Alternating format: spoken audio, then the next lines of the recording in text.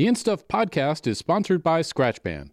Just stop touching your face. Don't make me explain why anymore. It's gross. I don't care if you buy ScratchBand or come up with some other way to do it, but just quit. I mean, it's the easiest way I've found to quit touching my face, but, whatever works for you. ScratchBand. Join the evolution. More information at scratchband.life, also available on Amazon.com.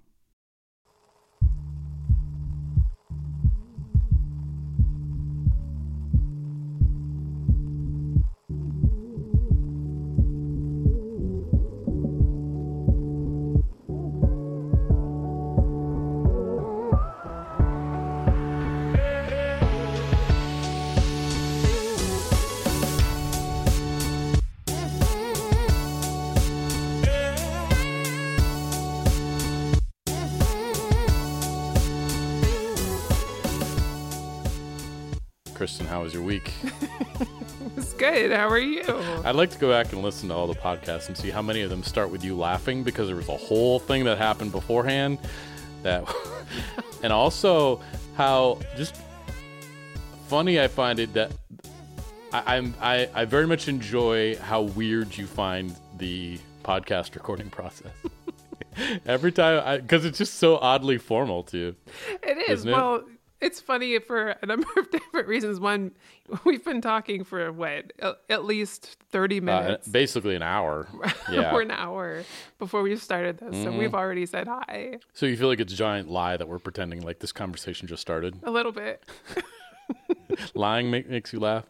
Does the formality make you laugh too? Like if I was like, good afternoon, Miss Buffard. Oh gosh. Pleasantries to you. Yes, that's extremely I do have my gentleman's book. Gentleman, that sounded bad. How to Be a Gentleman book right here. A Contemporary Guide to Common Courtesy, which I was reading to you from before. Oh, which reminds me, I have a little gentleman quiz for you. Oh, no. Okay. It's more of a, I guess, social propriety thing. So this is something I think you won't have any problem with because you experience this a lot in Fairbanks. You pull up to a party that has a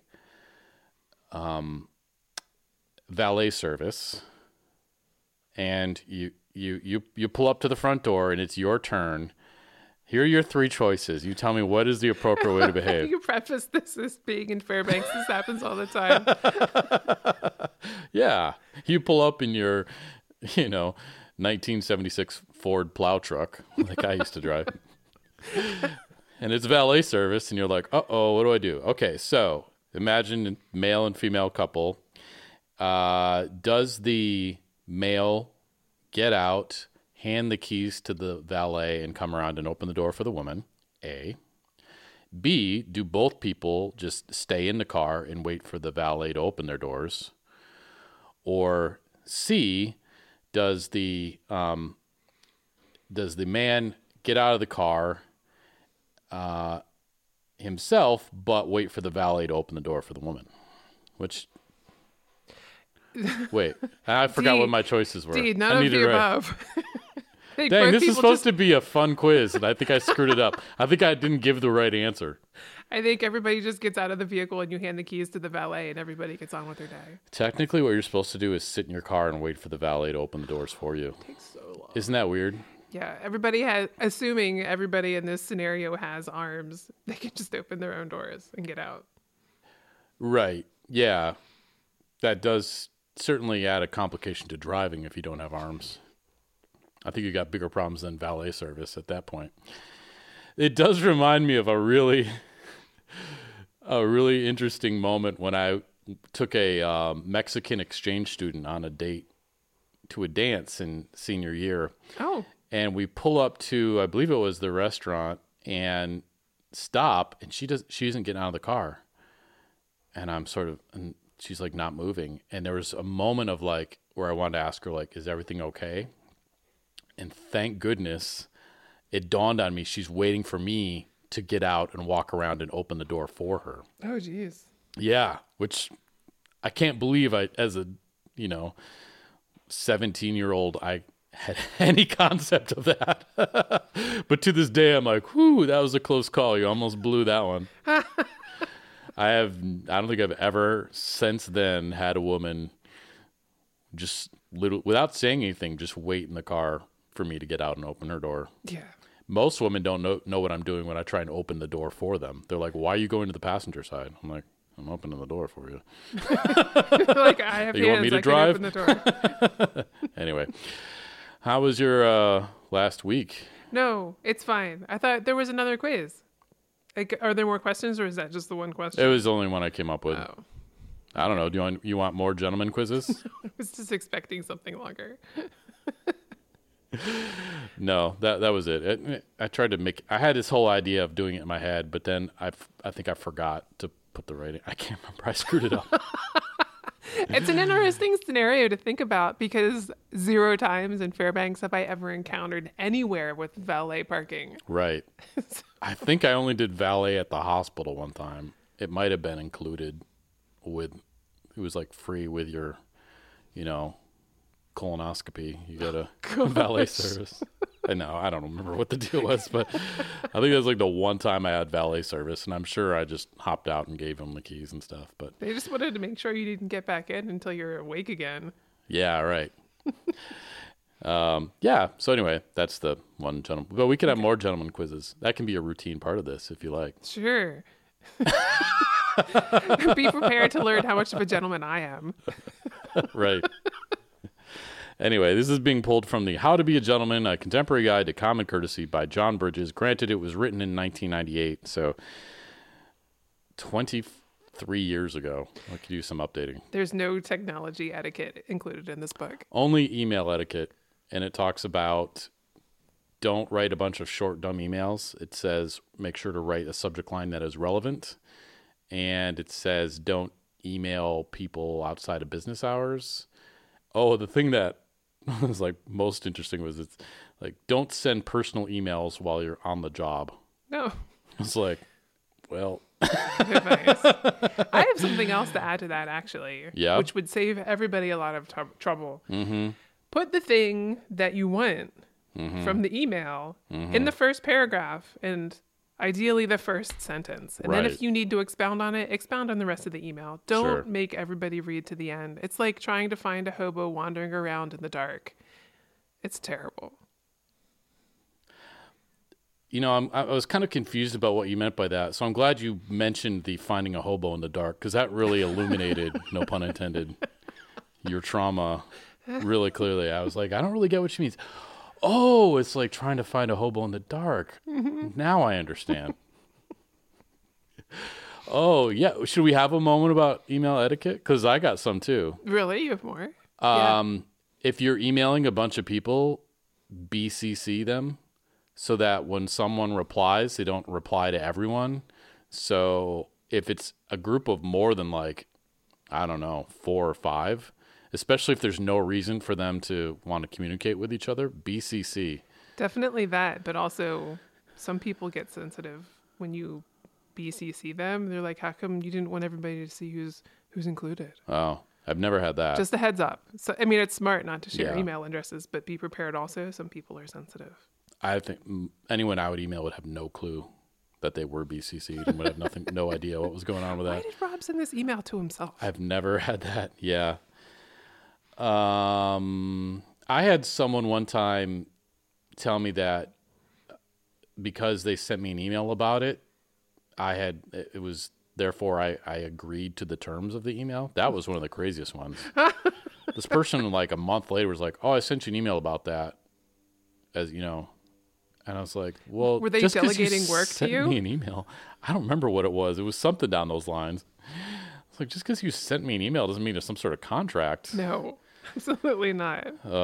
Yeah, I got more. A lot of them I violated myself, but so that's why I don't want to talk about them, because it sounds really hypocritical.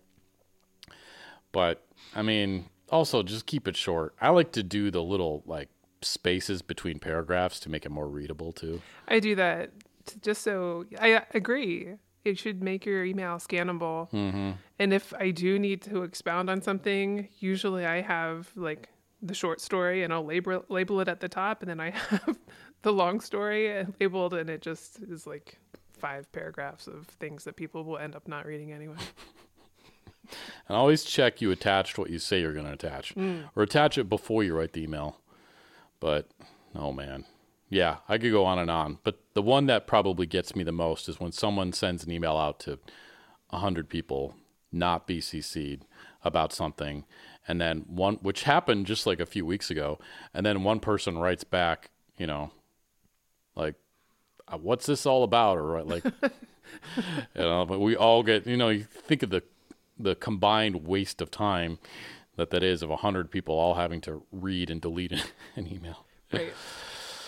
Anyway, it's been an exciting tech week for me. So I feel like I was waiting for you to ask me how my week was, and I couldn't get in a word in edgewise, and you weren't picking what I was putting down. So I got the prescription lenses for my Echo glasses. That's exciting. So yeah, we'll have to do a review on them. That's the good news. So I can actually wear my Echo glasses. So Alexa's going to be in your head. Yes. And that would be pretty awesome, except that it's so unpleasant for people I call because of the echo, because I called you with them. There was a little echo. And you said there was like an irritating echo, which is really hard to talk when you hear yourself talking back to yourself. Yeah. So that's a pain. But what was cool was I turned my TV on with my glasses. That's pretty awesome. And technically I can like start my car or warm up my bed with my glasses. But it has one of those stupid proprietary metal or magnetic charging cables. Oh no. And I don't know where I put it. Oh no. Because I got them like 2 months ago or something like that and had to wait forever to get the prescriptions. And so now I can't find the stupid thing to charge it. Like, why wouldn't they just make it a little micro USB or something? Yeah, that would make a whole lot more sense. So anyway, got to find that cable. I got a bunch of exciting things in the mail today from Wish. Are you familiar with Wish? Yeah, but I didn't actually think you can order things from them. I just thought that was like some sort of scam on Instagram where you click on the ad and they collect your email address and then sell your email information. It's really close to that. Oh. Because the stuff they sell is mostly crap. Oh, gosh. This, for example, I was super excited about, is a smartwatch with a camera on it. Oh. And they advertise it, and we'll do a review of this at some point. It looks like something Get Smart would wear. Yeah. They advertise it as a watch that you can do video conferencing on your watch. So that's why I jumped at it. I was like, oh man, because I know the Apple Watch will never do it because it's kind of gimmicky. Maybe someday, but I really doubt that Apple's ever going to put a camera in their watch. I feel like they would have done it by now if they're going to. I'm wondering, like maybe they put it behind the screen and just didn't tell people, and they're just watching everybody. Well, yeah, because anyway, Apple. Anyway, I'm going to let that one go. But the camera, so they got pictures on the listing. So, you can buy from Wish. It's just like Amazon of China, and it takes 6 weeks for anything to arrive, and a lot of it is junk. Oh. And a lot of it seems cheap until you add the shipping, and then it's not. And then some of it is just straight up like rip-offs of brand name products. Like they have a lot of, if you want some like cheap rip-off Legos, you can go on Wish. Oh my gosh. Yeah. They have exact copies of Scratch official Band? Lego sets. Nothing of Scratch Band yet because it hasn't been worth their time, but maybe. Anyway, I was super excited about this thing, and it was like $8. I don't remember what shipping was. Probably I can't believe $7. that was $8. Yeah. And so you can like slide through, and it's super ghetto. It looks like one of those maybe 90s flip phone type interfaces. Wait, did you crack it? No. What is that smear in the middle of the screen? I don't know if there's like another layer of screen protector on. I already pulled one layer off. It looks like there's like this little squiggle now I'm in the flight center. mode and I can't. Oh, that's the background. Oh. It looks like it's broken. Anyway, so you can like Bluetooth connect it to your phone. I thought, for whatever it ended up being, $15, right, it would be worth it just for the cool factor of being able to have a conversation on your watch. I just wanted to be able to do that. That would be cool. Well, I get it, and then I realize that the camera is pointed almost straight off the top. So, like, for it to point at my face, I have to tilt it this far down, which is about 45 degrees down. So it's basically pointed at my waist for it to be pointed at my face. Yeah, it looks like you're shooting at your crotch. Yes, it looks like I'm it's not right. Like my crotch wants to know what time it is, basically. You finish that joke on your own. And so I could barely see the screen, and I'm upside down. Oh, my word. So the camera is only good if I'm wearing it. It's only like to point it horizontal. I have to tilt it probably 20 degrees away from myself. And then, so it's only good for like taking creepy pictures or something. Oh. And then I point it at you. I can see myself on the screen. This is, oh, yes, you can tell I'm taking a picture of you? Mm-hmm. Well, I won't. But I'm taking it with my other thing I'll tell you about. But so it's total misrepresentation. That's such a weird place for a camera. I know, like, why would you advertise it as a camera that's going to be pointed, that you could use that? So I tried flipping it around. Mm-hmm. How is that? And now I can see my face. But again, I have to tilt it like this is easily almost 90 degrees away, probably 70 degrees away from where my face is. So at least I'm right side up now. So is this supposed to be more like a spy camera kind of deal? That's what I'm guessing, but they advertise it as you can do your own like conferencing, but I think it's for perverts. Oh. That's now what I'm wondering. I like that you whispered that. Pervert. Also, you have to take the back off, remove the battery to insert a micro SD card for it. Ooh. It does have a spot for a SIM card, so you could use it like a phone. But it makes you grateful for everything that actual smartwatches have, because if you tilt your hand up, like nothing, it has no idea that you want to know the time. So you have to push the button every time you want to see the time. Just like a regular watch. So no, it's not like a regular watch, because a regular watch shows you the time. Well, this one is just black. This is how long ago I've actually worn a watch. You had to actually hit a button for the light to come on. Oh, right. Yeah. To see the face. Yeah. So also, if you wanted to use that, you couldn't wear the watch that is actually doing valuable things for you, or else you'd have two giant watches on your hand. Yeah. So for this to be useful, I would have to ditch my Apple Watch. And so that, yeah. This to me is a toy for like a 7th grader. Yeah. I could see that. I don't know. I haven't gotten I literally just got it like a couple hours ago. But that was the main thing I wanted to test was, can I video conference off my watch? And the answer is maybe, in a super duper lame way. How many hours of recording, minutes of recording will it do? Well, that's a good point. Does it even do video? So far, I've only taken pictures. If I go to options, camera settings. Also, my follow-up question is... It doesn't do video as far as I can tell. It only takes pictures. Oh, weird. It does have a sound recorder. Anyway. The live meeting option then, did you do that? Is it a proprietary app, or is it through like Google Meet or FaceTime or what? My guess is it's through Bluetooth to your phone. Oh, but okay. I don't know. Okay. I haven't gotten that far, and it's so lame. But it has some funny things here, like anti-lost. Anti-lost. WhatsApp is by default installed. Twitter's quick response. I don't know what that is. It looks like a QR scanner. It is. Weird. It's a QR code. Anyway, so we'll do a review of. I don't even know what this thing's called. I'm curious when we do these tech reviews. I'm excited to do one because we haven't done one yet. Yeah. So that's lame. But on positive note, my $18 life logging camera that I got from Amazon came, and this thing is awesome.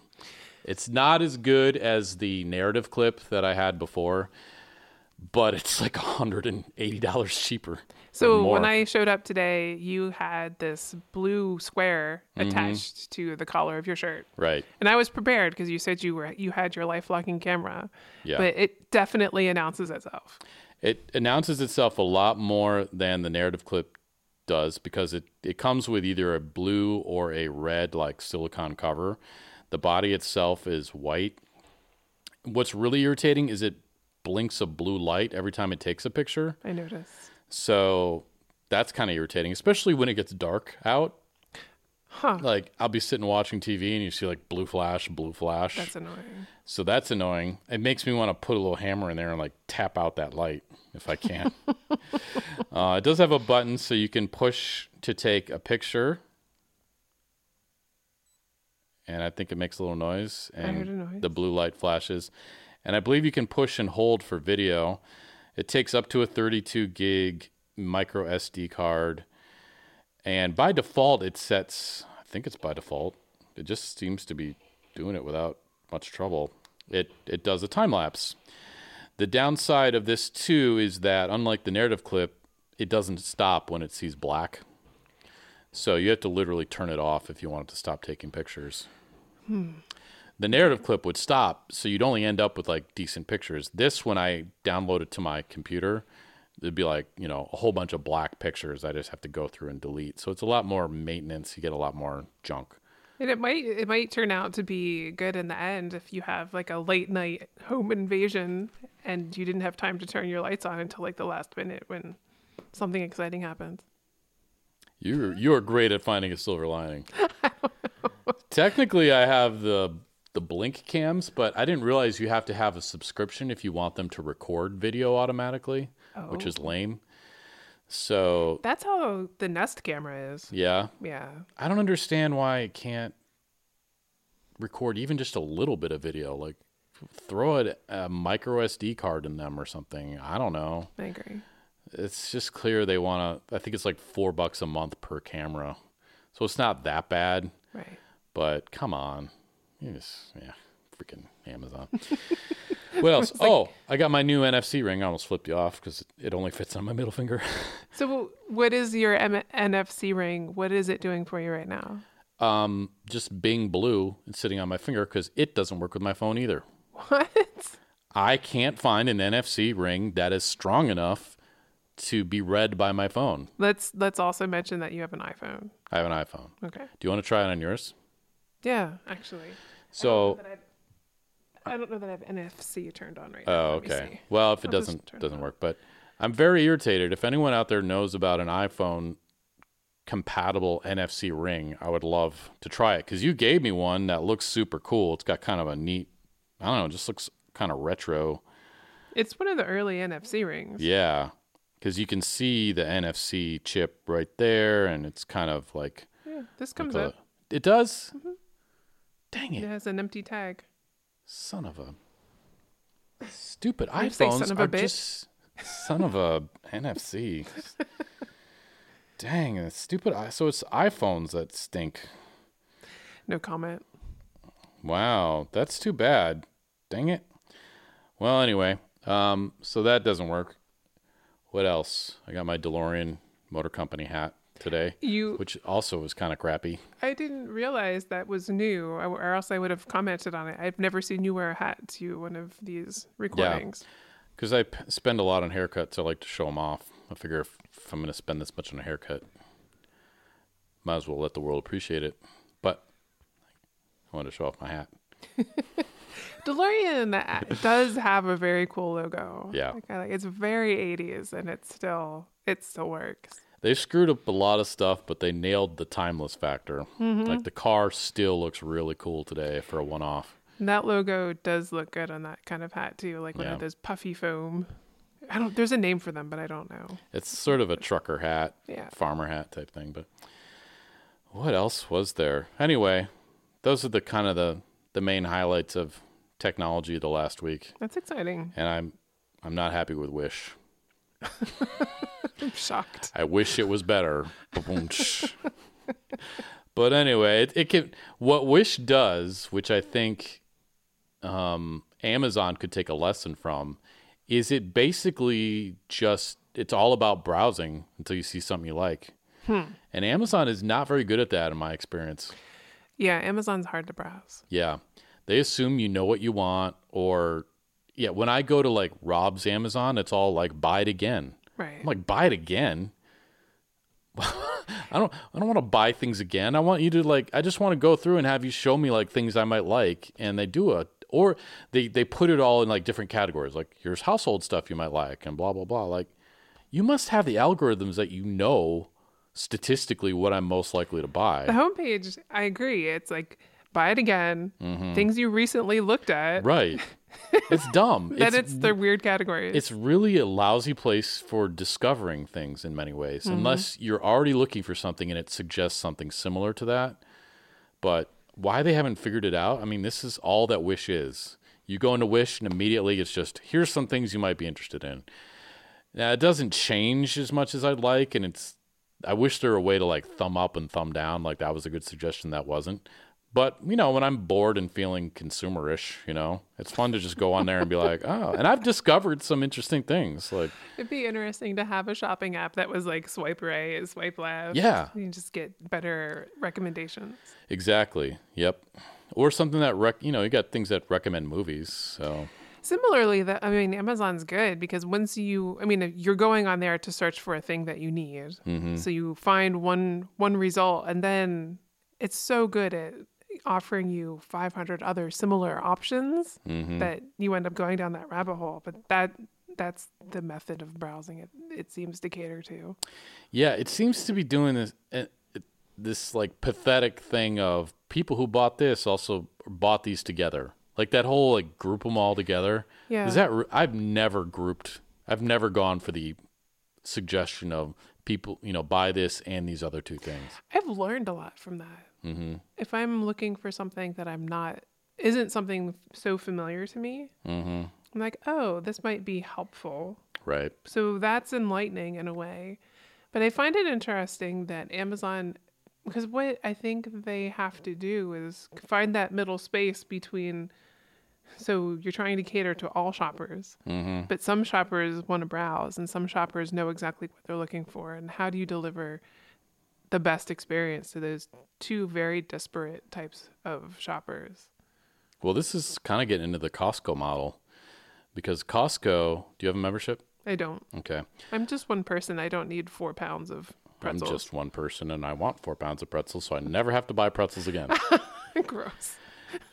But the way they work is they want people to wander around and stumble upon things.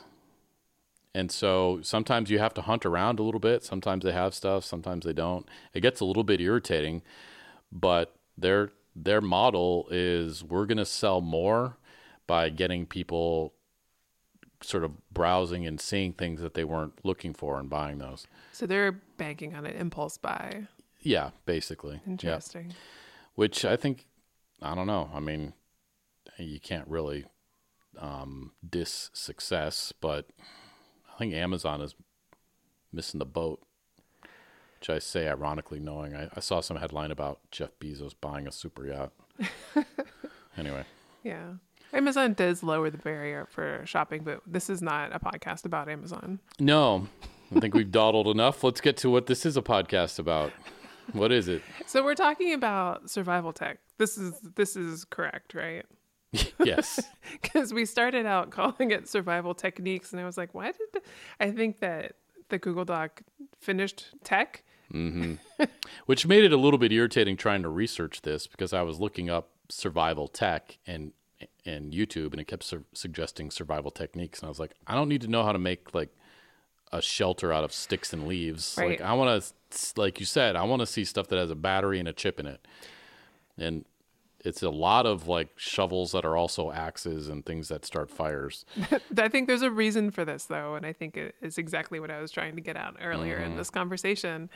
The things that are good at survival are not high tech, unless you are allowing yourself the ability to carry things that are much heavier than you'd want to carry for long periods of time. I'm struggling because I still think that the thing that was most likely to save your life is a GPS transmitter. I disagree. Okay. Let's start that off as a teaser. You already warned me that it was going to be a contentious episode, so I'm looking forward to that. I got a lot of pent-up rage about my exploded heat pressure tank. Are we going to take it out in this conversation? Yeah, I'm going to let loose. Go. But let's start off by talking a bit about the previous world of tech in terms of saving people from like the woods and the ocean is sort of what I'm thinking about. Like you are out away from civilization and you need to be, and you have an emergency and you need to be rescued. Oh, this is interesting. That's what I think of survival. This is the tech. unintentional emergency situation. Right. All right. Did I totally misunderstand what today's topic was? No, I think that it just, when we're talking about survival, I think there are lots of different contexts. So there is an emergency scenario where you were never intending to be in an emergency situation. So you need to be rescued 100%. Right. Versus, I know I'm going into the woods for a week. I'm planning for it, and these are the things that I'm taking. Or I'd say a third one that's an apocalypse. Right. The zombie apocalypse, that sort of technology. Like, I am in the woods, but there is no one who's going to rescue me. So what do I take for that? Or, like, the world has ended. Right. The apocalypse scenario where you just have a base station and everybody's starting from scratch again. Right. Yeah. So I'm coming at it more of I went out in the woods and something went very wrong, and now I need to save myself. Okay. Tech. So in that scenario, I'm assuming that there's a level of planning because you knew you were going out to the woods. Okay. Yeah. All right. But we can tinker on that. But what comes to mind for me in terms of like the history of this comes from my flying experience, where going back, I mean, probably at least into the 60s, since a lot of today's little civilian planes were actually built in the 60s when there was sort of a aviation boom. But they all have and are required to have an ELT, an emergency landing transmitter, which is this box that, depending on the planes, if it's a little personal plane, usually is like kind of between the seats or somewhere fairly accessible. When it gets whacked hard enough, it sets off a radio signal that pilots listening on that frequency can hear. And often pilots who are, not having to talk to air traffic control or something like that, or airliners will listen to just in case. I actually had a friend get rescued that way. Wow. Who had a plane crash in the middle of the wilderness and was able to reach an airliner flying overhead on the emergency frequency. Oh my goodness. Anyway, it's just a thing that would just go like beep, beep, beep, beep, beep. And then emergency rescue teams they'd hear that. It would register with whoever could pick up the signal, and then they could zero in on it like you can zero in on any radio frequency with triangulation. Right. Beacons are great. Yeah. And so that's going back quite a ways in terms of a technology that's used to rescue. And the cool thing was automatic. So if the plane crashed and people were incapacitated, it would still trigger. If you weren't, you could trigger it yourself if you're afraid it hadn't gone off, and you could take it out and carry it with you. So that's something that is required in airplanes and that we've had around for a long time. But that's in terms of like that sort of rescuing you from the middle of nowhere. That's about it that I'm aware of quite that style. So I've used a spot tracker before. So I've done wilderness runs. And that's GPS, right? It's based on a GPS signal, yes. And I would carry that with me just in case I stopped running for whatever reason and couldn't, under my own power, get back out. I'd have that as an option just to let people know where I was. And when are we talking now? This would have been at least 7 years ago. No, probably 10 years ago now. Okay. So, and what was that device capable of? It really wasn't capable of much. It really just had a transmitter, and I could also put down, what do they call it? Markers. So I could just push a button and add a marker so people could watch progress. Oh, okay. And then if they had an emergency mode, like if I was in trouble, I could just hit the emergency mode and then it would notify something. And that required a subscription? It did. Yeah. And that's using satellites. So that's good pretty much anywhere. However, those are vulnerable to cloudy days, right? So the reception, yes, is vulnerable, and it does rely on having power. So after it was less than 24 hours, the battery life. So after that, you either have another way to power this device or you're not signaling anymore. Wow. Right. Okay. Have you worked with any other devices in that one?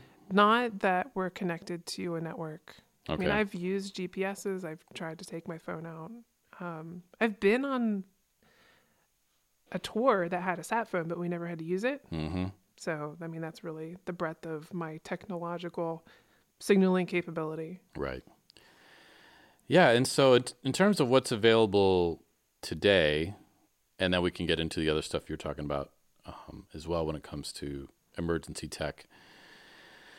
There are the what emergency locator beacon, I think, an ELB, which is basically doesn't require a subscription. Battery lasts forever because you only use it when you need it. But it's just a like panic button. You push it and the cavalry comes, and that's it. There's no like, I want to just send an emergency text or like an update text or update my location.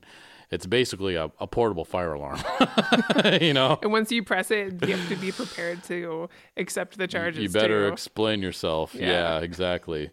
And so things like that, you know, great for sailing, obviously. There's, you know, some instances of, I mean, if you can imagine just how amazing that is. You can be out in the middle of nowhere and get rescued on a yacht or a sailing ship. You know, whatever you call those. I feel pretty Sailboat.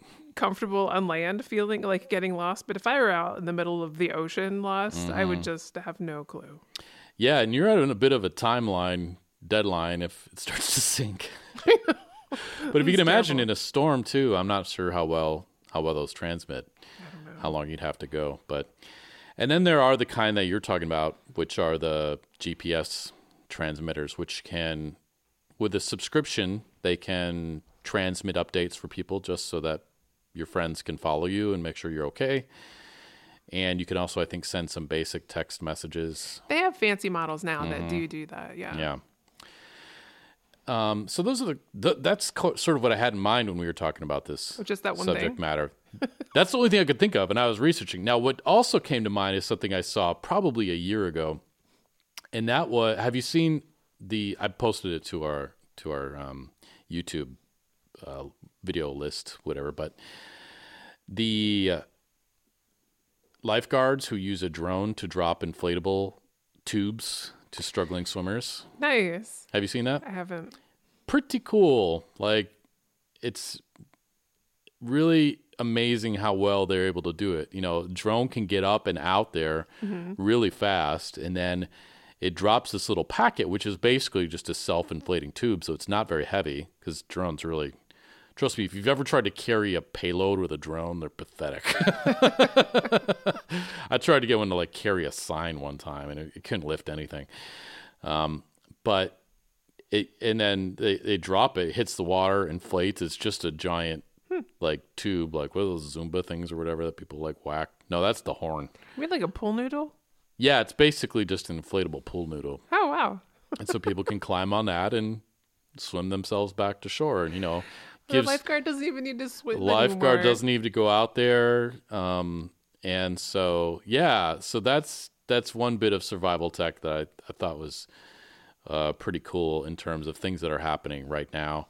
And then semi-related is basically the Iron Man suits that they're experimenting with, which you sent me the video of the Navy using the jet suits to fly from ship to ship. Did I send you an exoskeleton? No, I mean the flying part. Gotcha.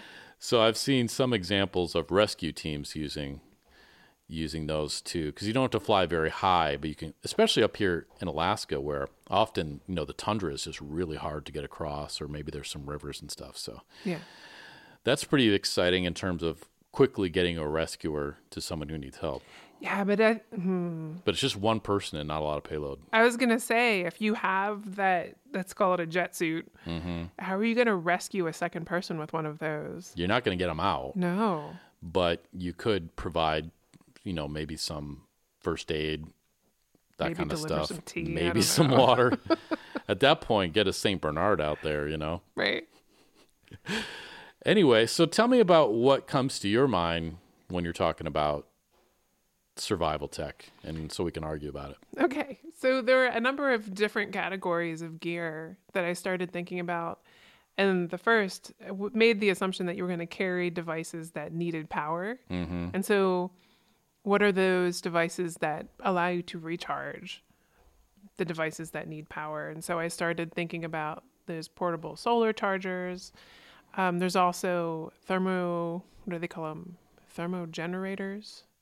I was wondering if you could bring that up. Yeah. Like basically a little camp stove that creates power. Mm-hmm. I saw that for the first time today researching this. I was amazed. I had no idea those things exist. They're really cool.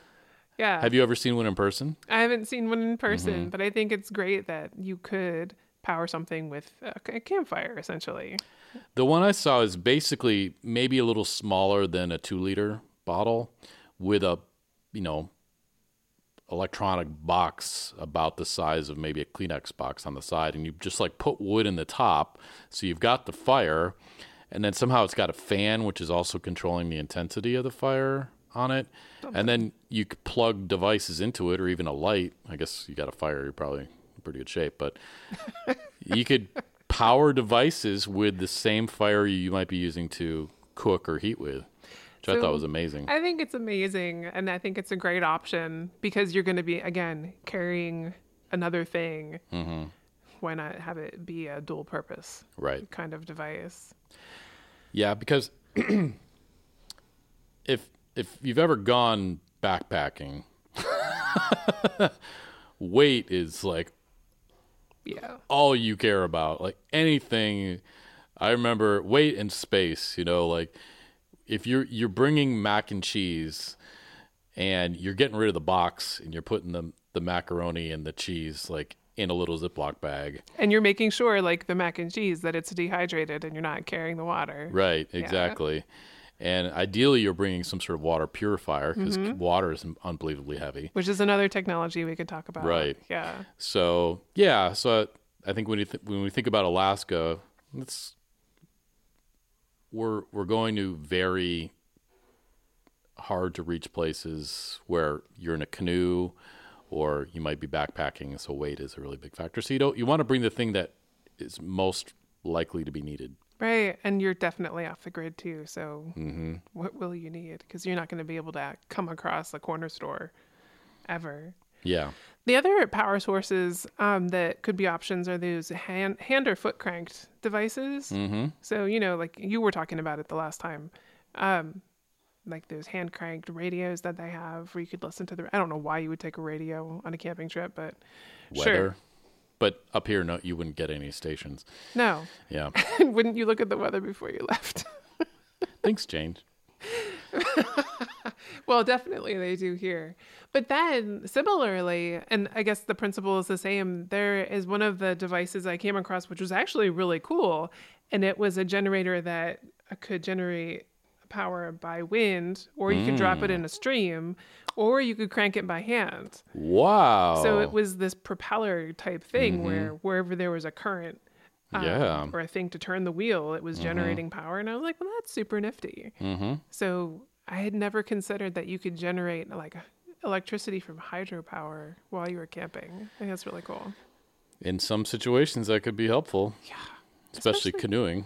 Yeah. That, or if you knew you were just going to be camped somewhere for a few days. Yeah. Like, drop something in the stream and just keep your stuff powered.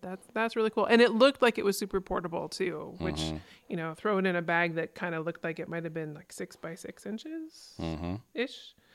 So it seemed carryable. I was excited about it. Okay. Yeah. That was worth the wait? That was worth the wait. I mean, especially if you are going to be out, let's say, hiking the Appalachian Trail, and you're just going to be out for a long time, and you might actually need to power your phone. Right. And you don't want to carry a solar charger, which are great options too. On a sunny day, yeah. They're kind of, they're heavy. At least there's no real effort. Like anything you have to hand crank, I think, how long is that going to work for? Yeah. Well, and there's a cost to that too. I mean, if you're cranking it, that's calories. Right. So you're making decisions. Are you going to be walking or are you going to be cranking? How about I walk and I'm cranky? That was one of the options. Well, one thing that comes to mind for me with all this too is the, Elon Musk, was it Starlink or Start? I mean, if we've got internet everywhere, we don't have to rely on GPS so much for communication. Why not isn't your phone then going to be able to be your emergency communicator? Isn't this going to put these other types of transmitters out of business? I don't think so. Why not? Well, it's an alternative network, so it's nice to have a fallback. Mm-hmm. So you could still find your location. Can you imagine you're like not a member, but your plane just crashed in the woods, and so before you can contact anyone, you have to subscribe to Starlink or whatever it is, and you can't find your credit card. Oh man, that'd be pretty hilarious, and also pretty traumatizing too. It would be, yeah. If you could remember your credit card number, but you couldn't remember the 3-digit PIN. Yeah. What is that number? There will have to be some sort of emergency, like subscribe to Starlink now. Anyway, That'd be crazy. But that's one of the first things that came to my mind when I learned about this worldwide internet connection. It was like, well, this is the end of people getting stranded in the middle of nowhere. No, it's not. But you don't think so? No, because, all you need is to crack your phone on a rock or whatever device you're carrying, and you don't have that option. Like, suddenly you are relegated to the map that you should have packed with you and the plan that you should also have as a fallback. Right. So. Or an EMP, electromagnetic pulse. Why would you be carrying that? No, that's what might knock you out. Oh. Yeah, and then absolutely. Then you're hosed.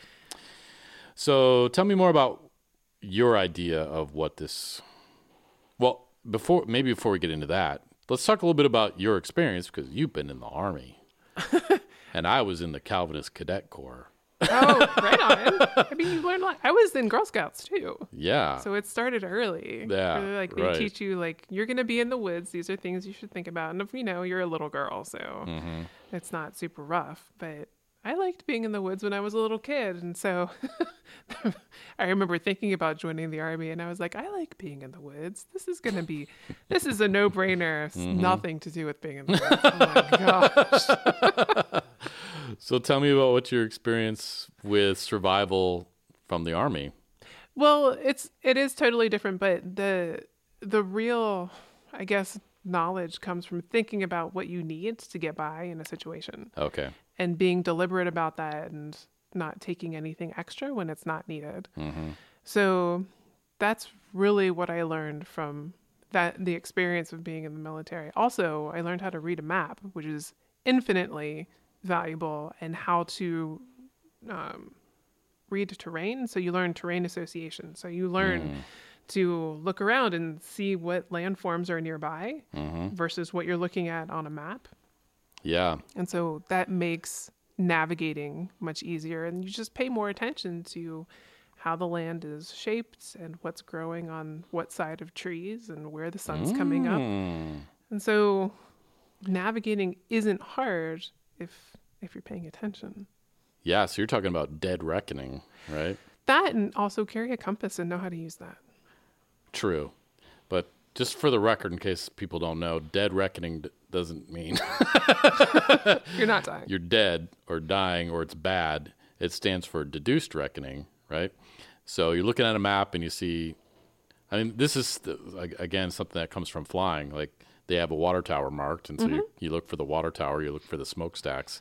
That's how we got around, because I was learning to fly before the internet, before anyone had that stuff in the cockpit. So you're flying by sight. You're looking around, trying to be like, okay, there's that river, or there's that road, and I think that's tricky, because flying is much faster than walking. It's very tricky, and things do not look the same. You have to be able to do these things really quickly.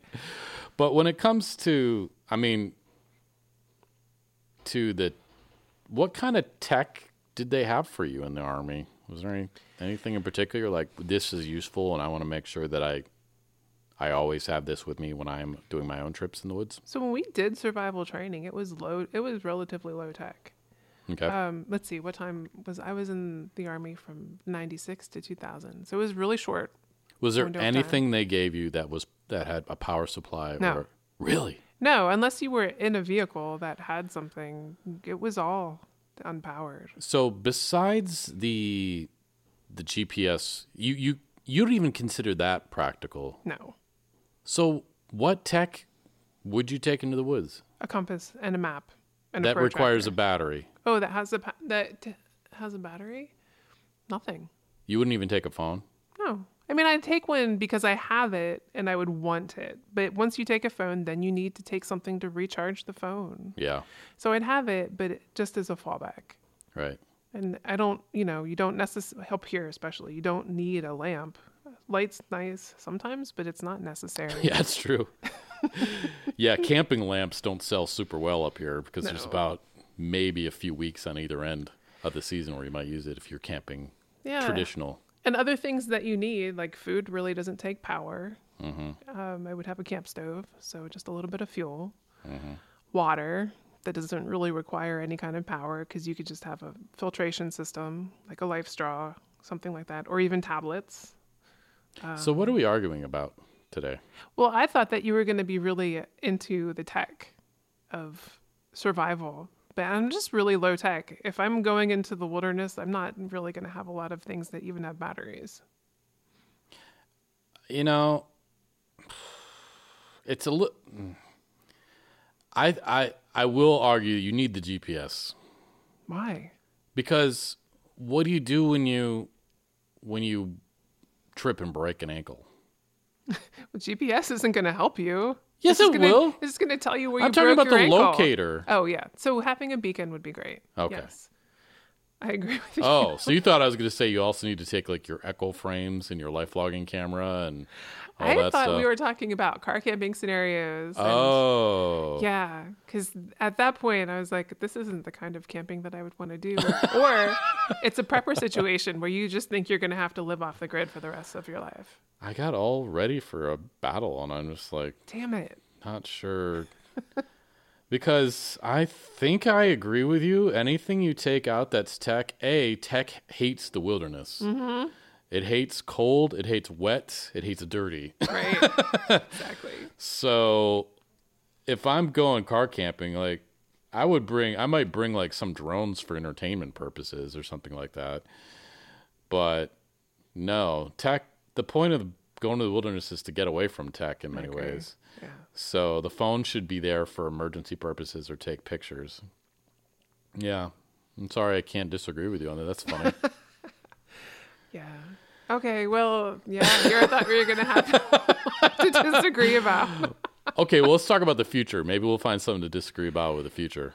Wow. Are you ready to talk about the future or you want to talk more about present day? I don't think we have to talk about present day unless you want to have an argument about the best way to start a fire, but we could talk about the future too. So, yeah, I feel like this is an interesting thing that emergency tech is just, it's kind of counter to what getting out in the woods is about. Mm-hmm. So just to acknowledge, though, when you are in an emergency situation, you definitely want the thing that can get help the fastest, which you probably will not have. But yeah, I have not seen a lot of stuff that has a battery in a processor of some kind. No. When it comes to emergency, everything I see is some tool that starts a fire or cuts wood or, some box that's full of a fancy sleeping bag, whatever those metal ones. Or like they sell prepackaged go bags now. And I was like, really? Yeah. You don't get to pick all the little things that you put in there yourself? That's half the fun. I know. Shall I bring 45 ammo or just 9mm? Hollow point or Full Metal Jacket? Those are the fun parts of making a go bag. What kind of camping are you doing? That's a go bag. That's not camping. Okay. That's a zombie apocalypse bag. So it is interesting to me that it's that there doesn't seem to be a whole boat other than this fire thing and the water purification, which is pretty interesting. But there's not too much in terms of batteries and processing and that kind of stuff. No. As for the future, I mean, I wondered,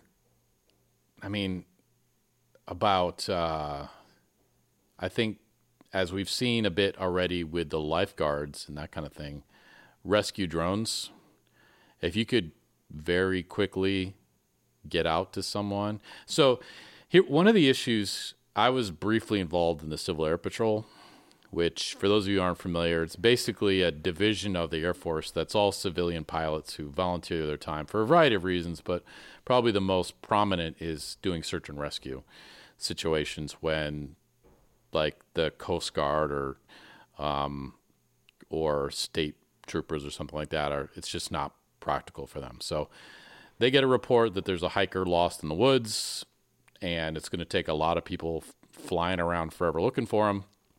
They're just civilians. And they did have, they have a beaver here at Fairbanks, big old tail dragon bush plane. Okay. Which with the blister windows, you can lean out and look down. Oh, wow. So they do have some funding, and it's not like they're just a bunch of guys in their personal planes, although they do that sometimes too. But one of the problems that they have is they'll be flying around trying to find someone who's lost, and they'll see a person and the person will just wave. And they won't know, is this the person who's lost or is this...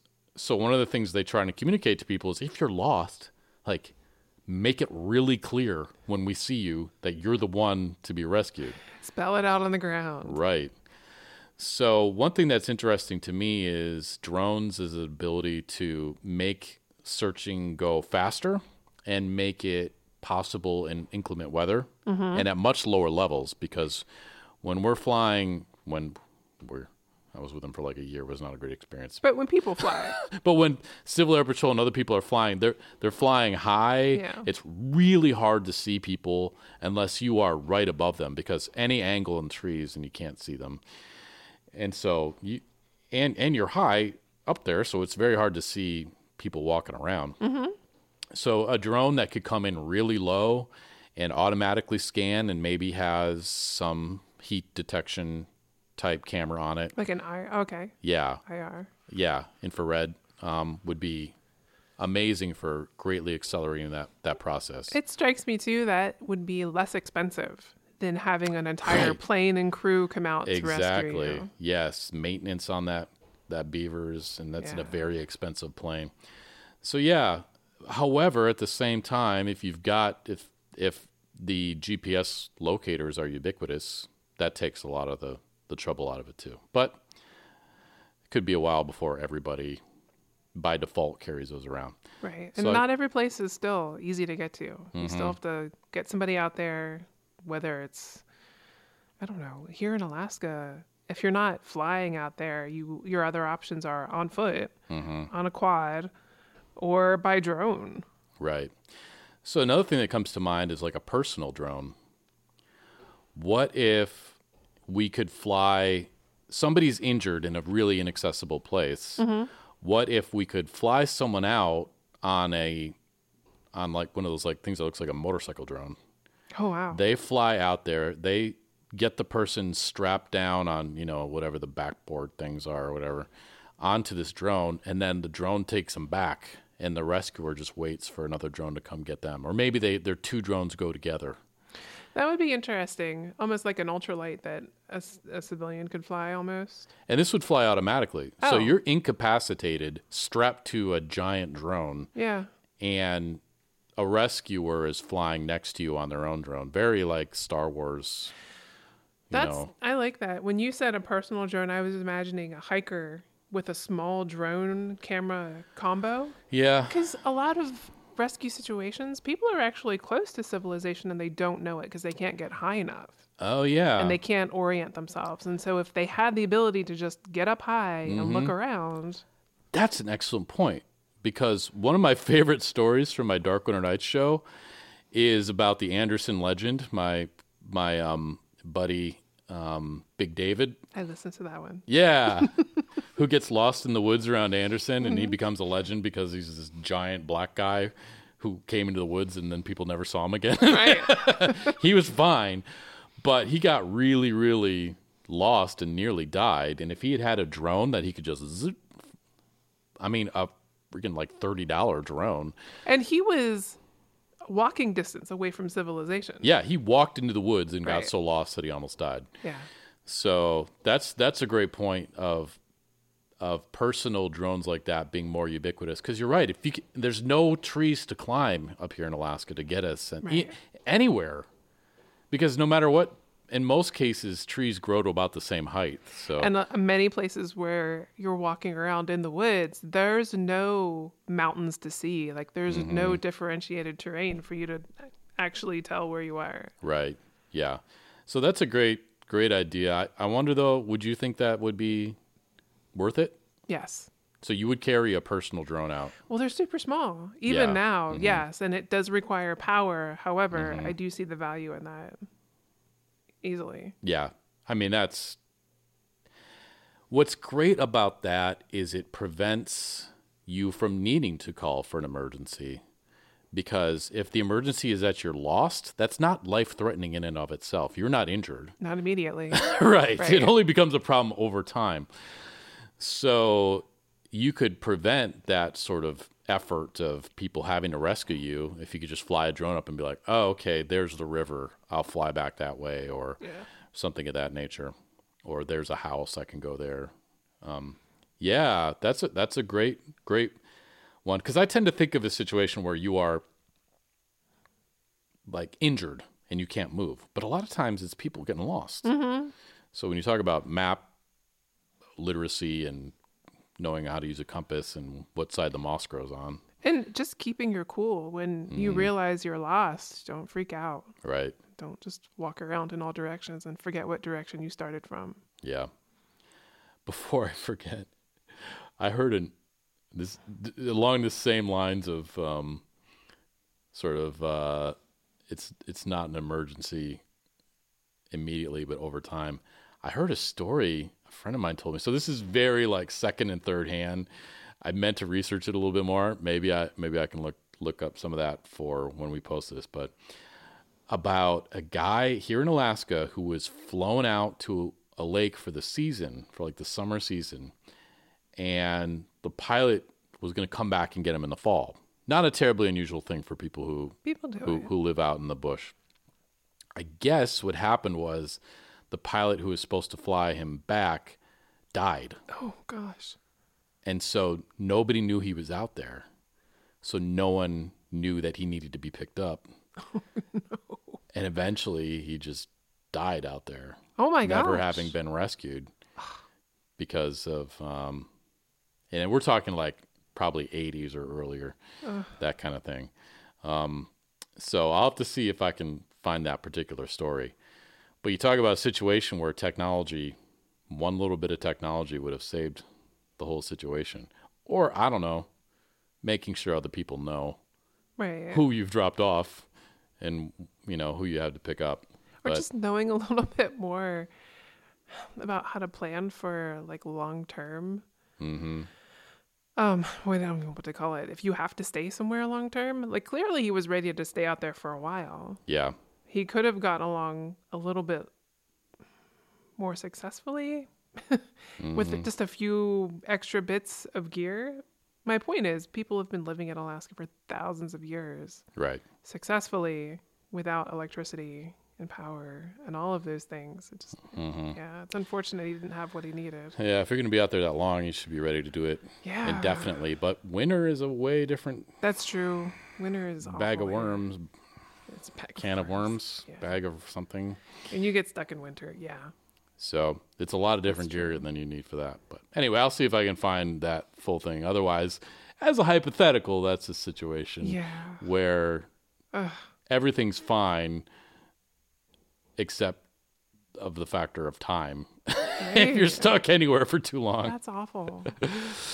So anyway, I do see drones as a big potential factor in this. But I'm not sure, like, are we going to have any major? I mean, one of the factors is that there just isn't going to be as much wilderness as there used to be. As people, so you'd be less likely to wander out away from services. Yeah, that'd be sad. But maybe, yeah, I don't know. Maybe. I mean, the general world population growth is slowing, I think. So you can still get lost in a city. Yeah, but you're not gonna die from exposure. Maybe. Die from having to go to the bathroom and can't find a public restroom. That's the main thing that terrifies me about cities. True. Great, I have to go to the bathroom, so I have to go to some restaurant and order an appetizer before I can go to the bathroom. Awesome. We'll talk about public restroom technology in a later episode. Or it just reminds me of being in Europe on a Sunday when most things are closed. Right. Trying to convince somebody to actually have a conversation. Oh, I got horror stories from that. Even just being in downtown Chicago at 5 o'clock on a Sunday, nothing's open. Oh, wow. At least back when I was there. Other than that, I mean, the things that come to mind, I tried to look up stuff because ships are going to continue to sink. That's true. So I was trying to think about what sort of technology is there for merchant marine and whatnot when their ships go down. And they're still, I don't know. That's still tough because they've got the Gumby suits, which they can float in indefinitely, but they have to get into them. Right. And sometimes you don't have a lot of warning. And they've got the fancy quick release, lifeboats. Yeah, Zodiacs, but also the ones that basically, especially on the oil platforms and stuff that can just shoot off. Oh. But that still takes a little bit of time. Wow, water is so not the environment I would want to get stuck out. Yeah. I don't know a whole lot about what kind of safety technology they have. I thought wouldn't it be crazy if someone could pull an alarm and would shoot a bunch of drones up into the sky so that people could find the ship quickly or something of that nature? It would be interesting to have a number of drones that run their own small networks amongst each other and where they could sort of see what's on the ground and make using artificial intelligence decisions about what they're seeing. If they're in the wilderness and they see things moving around, is it an animal? Is it a person? Those sorts of things. That'd be cool. Yeah. I mean, I'm totally, no pun intended, out of my depth on this one, but I'm back to ships. I'm kind of focused on ships. But what if there were lifeboats that could self-deploy that don't require any manual? So if you did have to just jump into the water, there'd be a lifeboat that would come to you. That'd be cool. It would have, you'd maybe have a tracking beacon on yourself, and the lifeboat would drive itself to you and be easy to get in somehow. What if there was a larger size drone that could drop a Gumby suit or something of that nature to you? So, I mean, imagine, because I think we all hear eventually, if you live in Alaska long enough, you hear about how quickly the body shuts down in cold water. Yeah. You have, I mean, it's less than a couple minutes depending on the temperature. Yeah, I don't actually know how long you'd have, but it would be just a few minutes. Yeah, before you start to lose dexterity, so you can't use your hands to climb into anything anymore.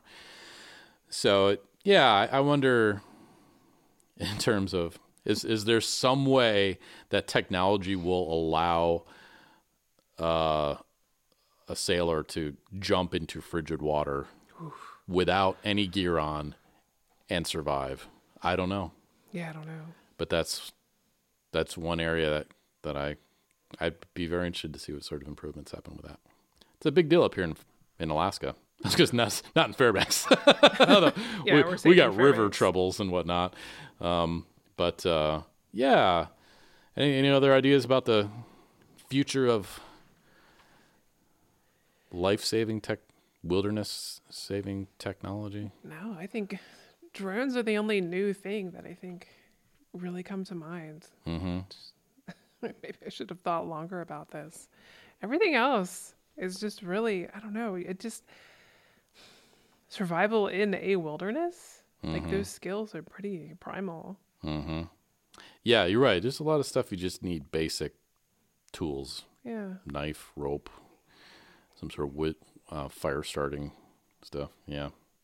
He says, having never done anything that adventurous. I was trying to think of like, where's the most away from other people I've ever been? Where is the most away you've ever been? The best I can, I don't know. Probably I flew into a lake on a float plane one time with a couple of friends. I almost got landed on by a float plane once. So you got to wear a brighter swim cap. I know. So you landed in a lake? Yeah, so I landed on a lake with some in the middle of nowhere. Friends. It was the middle of nowhere, but there were other houses on the lake. This guy had a little cabin on it. But that doesn't mean there were people there. Like you were out on a lake where people could only fly in. Right. Yeah. Yeah. So that's probably one of the least accessible places I've ever been. Yeah, that's pretty inaccessible because if the plane's not there, what were your options? Yeah, if the plane wouldn't have been able to start, or if we had crashed because float planes are freaky thing. You got to really know what you're doing. They're easy to crash. It's not like we could have probably like yelled for help. I don't know. That would probably not have been good. You would have been stuck there until somebody else came to their cabin on the lake. Yeah, probably. And they might not have had room for you all to go back at the same time. It could have been something like that. Yeah. How were you almost landed on by a float plane? Gosh. That's really scary. Yeah, but it would have taken... So I was in Bethel at the time. Mm-hmm. We were doing some training at the campus up there. And after hours, one of the instructors had like a group of kids they were meeting and like kayaking with on a lake. And he's like, why don't you come out? You can come paddle around with the kids. And I was like, that sounds like fun. So we take the boats out there and we're paddling around waiting for everybody to show up. And so I'm just paddling around like I'm on the other side of the lake. And the kids show up and, I was like, I better cross the lake to get back and just link up with everybody else. Mm-hmm. And so I'm crossing the lake and I'm in the middle of the lake. And I don't know if it was subconscious that I had just heard something, but I was like, what's the name of this lake again?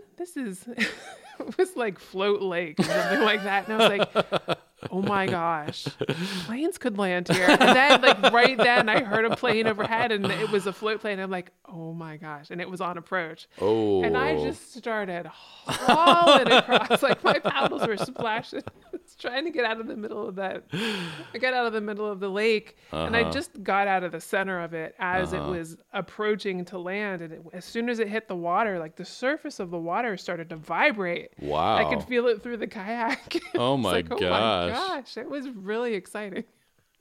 Yeah, technically a landing plane has rights over all other water vessels.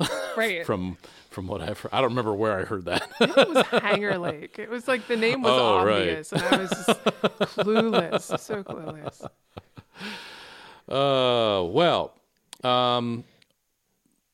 What shall we transition to what has blown you away recently? Oh, yeah. We're going to do a hard transition. Yeah. Let's just skip the formalities. This week, I needed something soft to blow my mind. So I ended up getting sucked into the land of animated short videos. Oh. And I sent you a link, one to, that little spider. What was his name? Lucas. Yeah, Lucas. That's cute. Lucas the spider. He was super cute, but then I ended up actually landing on a Pixar short. And there was a character named Piper who, again, just over the top cute. And in a few minutes, just totally made everything that was sucking during the day feel better. Oh. Piper is a little sandpiper. Oh, fun. Yeah, so I'll link the video. It was just really fun to watch. Okay. And it was amazing, like the water that was rendered, like the ability for people to render these animated shorts now. They're beautiful. The water looked like water. It was more beautiful than water. The birds are more cute than birds. They're super hyper realistic and cute stuff. Wow. Nice. So that was the thing that put me I'm glad it helped you. Mine actually, I came across today. My normal routine is to flip through YouTube in the morning, mainly for news, but sometimes other stuff pops up. And one of the things that popped up was video of a student helicopter pilot who on his first flight experienced ground resonance. Have you ever heard of ground resonance with the helicopter? No. Neither had I. Helicopters, of course, are their own breed. There's like almost no overlap between helicopters and what we call fixed wing aircraft, which is what I'm more familiar with. So all I know is that helicopters are really dangerous. I've yet to find someone who works with them a lot who won't agree that they basically are trying to tear themselves apart at any given point. I've jumped out of helicopters and realized immediately that they are places I don't want to hang out. They are really complicated, and there's really a lot of physics that doesn't want them to be able to do what they're doing. Right. And ground resonance is this whole other thing that I heard about. And this is when a helicopter is landed and the vibrations from the blades ripple down through the helicopter, through the landing gear, which basically creates a wave up and down. So basically you get this resonance between the vibration of the blades passes down through the helicopter. It gets to the landing gear or the landing skids. And that sort of resonates with the ground and comes back up, and it starts to amplify. And basically a helicopter will tear itself apart that way. And so I looked it up, and there's video of helicopters literally tearing, like cabin tearing off the front, breaking in half. Oh my word. They had video of what is it? Is it the Chinook? That's the double-bladed Army helicopter, which was basically at the end of its operating lifetime. So they had it destroy itself with ground resonance just to see what would happen. And you see like the tower of the back propeller basically bend over and fall over. They even have one of the examples they give is from a MacGyver episode. They have a helicopter landing on the roof of a building. Mm-hmm. The actors get out, and they're a couple feet out of the helicopter when it starts to experience ground resonance. And the pilot immediately takes off with the door still open so that he can get off the ground before it tears itself apart. Wow. And they left it in the episode. Wow. So look up helicopter ground resonance if you want yet another reason why you should not fly in helicopters. It was super cool to get those helicopter, to be able to jump them. And then somebody told me what auto rotate was. Uh-huh. When you have to emergency land a helicopter. And then I was like, these are not places I want to be. Yes. Yeah, you talk about hardcore. That's auto rotate, where basically you try and turn the airplane into like one of those seeds that falls down from the sky. An oak leaf, a little seed pod. It's basically like trying, It's awesome. Understand the basic principle of it, but I'm not going to bore people with my layman's understanding. They're an environment unto themselves as far as physics is concerned, though. You're right. Yeah. But basically, the helicopter pilot, in the midst of the engine failing and everything going horribly wrong and spinning, I'm sure, at the same time, if the pilot is able to, flip the right control at the right time, they can, in theory, land smoothly. But it's like being rolled down a barrel, and just before you hit the brick wall, you pull the right lever. Like, come on. Yeah, auto rotate. Another fun one to look up in case you want to do helicopter stuff. Next week is my choice again. Yes. What are we doing? Self-driving cars. One of my favorite subjects. Why are you poo-pooing self-driving cars? I hate self-driving cars. How can you hate something you've never experienced? I enjoy driving. I don't want a car to drive for me. How do you feel about sharing the road with other self-driving cars? I don't mind sharing, but I don't want to be driven around everywhere. Wow. Okay, well, maybe next week we'll finally get to argue. Although it's hard to argue with what you want. Like, I can't be like, no, that's not really what you want. But I think I could think of a way that that's not really what you want. Maybe we can talk about the ethics of self-driving cars too. Do you have any problem with the existence of self-driving cars? I don't have the problem with the existence, but I don't have a clear sense for where responsibility lies in some situations where self-driving cars will eventually find themselves. Okay. And in some cases, have already found themselves. Yeah. All right. Well, we'll leave the rest of that discussion up for next time. But I look forward to it because I'm really, really, really excited about self-driving cars. Wow. And I think they are going to be just one of the most life-changing things that humans will experience. Do you want a self-driving car? Absolutely. Wow. So bad. That's shocking. Oh, don't get me started. We'll talk about it next week. Okay. On the InStuff podcast. Kristen, thanks so much for coming out. Thanks, Rob. This afternoon. And for postponing after my house exploded on Monday. Yeah, hopefully nothing like that happens again this week. Hopefully.